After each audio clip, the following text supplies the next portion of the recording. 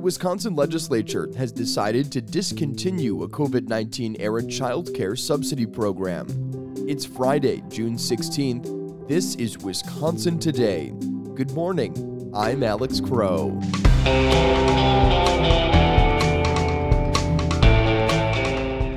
Coming up, reporter Gaby Vinick looks at how Wisconsin's abortion ban is pushing more people to cross state lines to access care. And we'll take a look at the U.S. Supreme Court's recent decision to uphold the Indian Child Welfare Act and why some say it's a win for tribal sovereignty in the state. Stay with us. If you've never given before, but you look forward to listening to WPR every day, that's a sign it's time to donate. It means that WPR is important to you, and you are important to us. We're listener-supported radio, which means we count on money from people like you to make the programs possible. Make your first ever contribution today at WPR.org.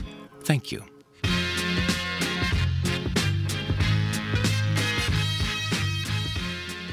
Republican lawmakers on the state's budget writing committee did not approve funding for a pandemic-era child care subsidy program. As Anya Van Wagtendonk reports, emotions ran high at a late-night debate. GOP lawmakers voted shortly before 2:30 a.m. on Friday to reject funding for child care counts. That's the emergency subsidy program for child care providers during COVID-19. Governor Tony Evers requested $340 million to make it a permanent program. Democrats, like Representative Tip McGuire of Kenosha, argued for that, too. Failing to fund $340 million in child care counts will impact our state's economy for I don't even know how long. It will be a long time. It will change people's ability to move into the middle class. Republicans did not address the cuts before they voted. Federal dollars for the program will be scaled back this month and end entirely early next year. Anya Van Wagtendonk, Wisconsin Public Radio. Illinois has seen an influx of patients from Wisconsin seeking abortion care. Gaby Vinick reports on Wisconsin's abortion ban, which is pushing more people to cross state lines.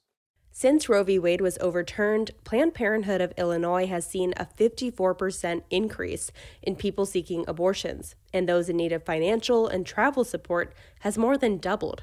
Kristen Schultz is the organization's chief strategy and operations officer.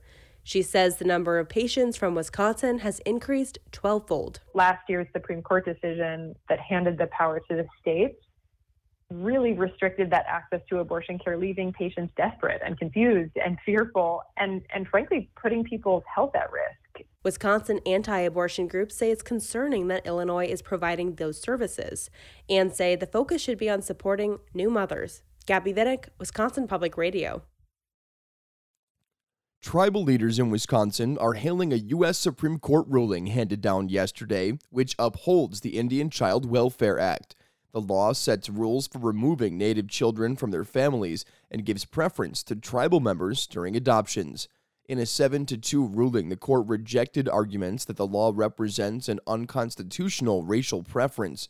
The court cited more than a century of precedent classifying Native Americans as a political group rather than a racial one. Red Cliff Band of Lake Superior Chippewa Chairman Christopher Boyd says it's a win for Native families and tribal sovereignty. It ensures the protection of our future generation by placing our children within our family structures, our community, so they don't have erosion of their culture. According to the Wisconsin Department of Children and Families, there are currently around 480 American Indian children in foster care within the state.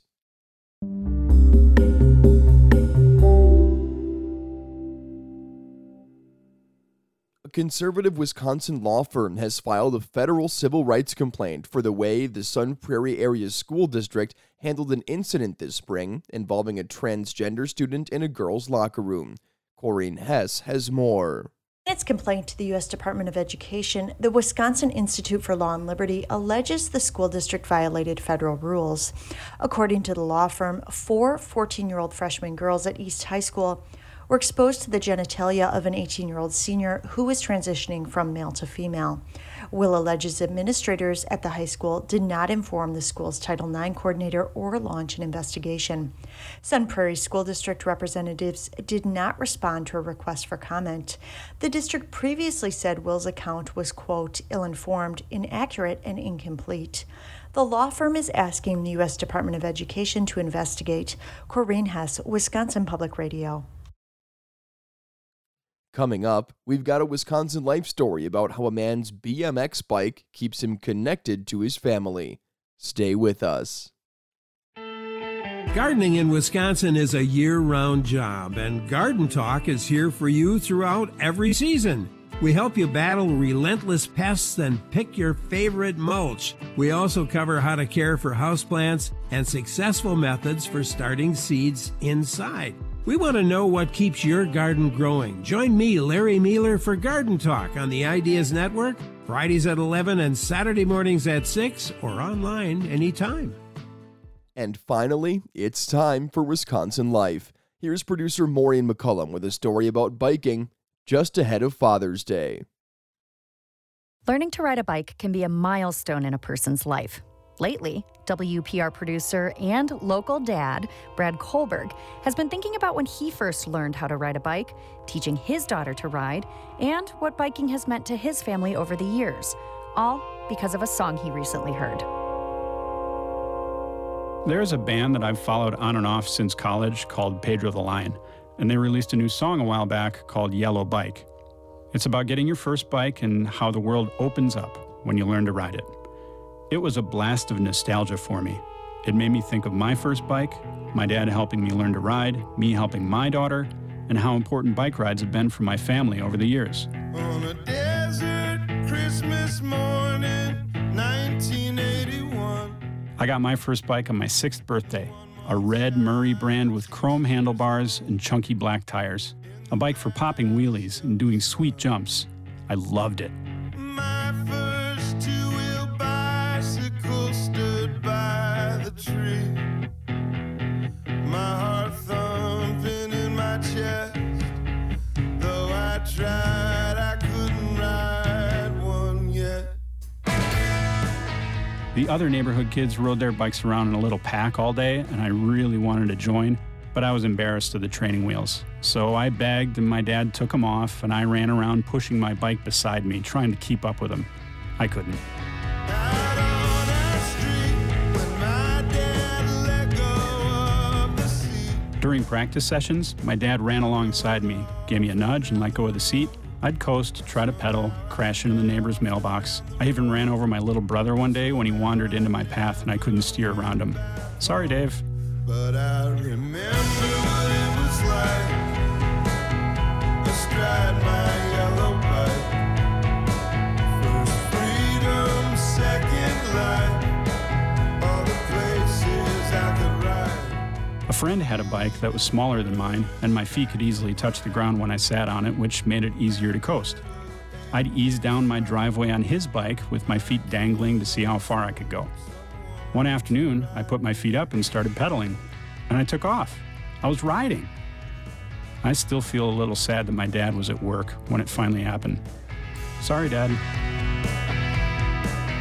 But I didn't look back. The neighborhood became infinite. A motocross track, a battlefield, a movie set.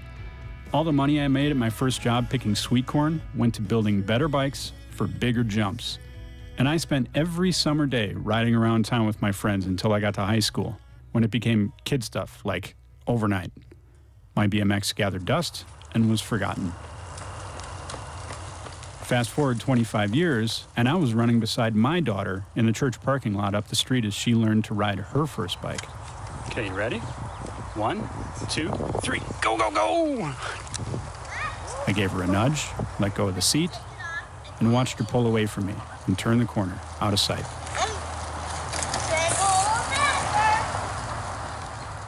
Now she's almost 14, and my old bag of tricks doesn't really work anymore. Legos, backyard baseball, trips to the playground, but she still rides around the neighborhood with me after dinner. Dad, how long have you been videoing? We talk a lot while we ride, and sometimes we keep the conversation going with some ice cream afterward. It's the greatest. So when I heard that Pedro the Lion song, you know what I did? I went out and got myself a new BMX bike, a bike for popping wheelies and doing sweet jumps. Because sometimes dads and kids aren't that different, and I feel like a kid when I ride it, with my daughter beside me. It's the greatest. I trade my kingdom for someone to ride with. Brad Kohlberg is a producer for WPR in Madison. Wisconsin Life is a co-production of Wisconsin Public Radio and Wisconsin Public Television in partnership with the Wisconsin Humanities Council. Additional support comes from Lowell and Mary Peterson of Appleton. Find more Wisconsin Life at wisconsinlife.org and on Facebook. I'm Maureen McCollum. And that'll do it.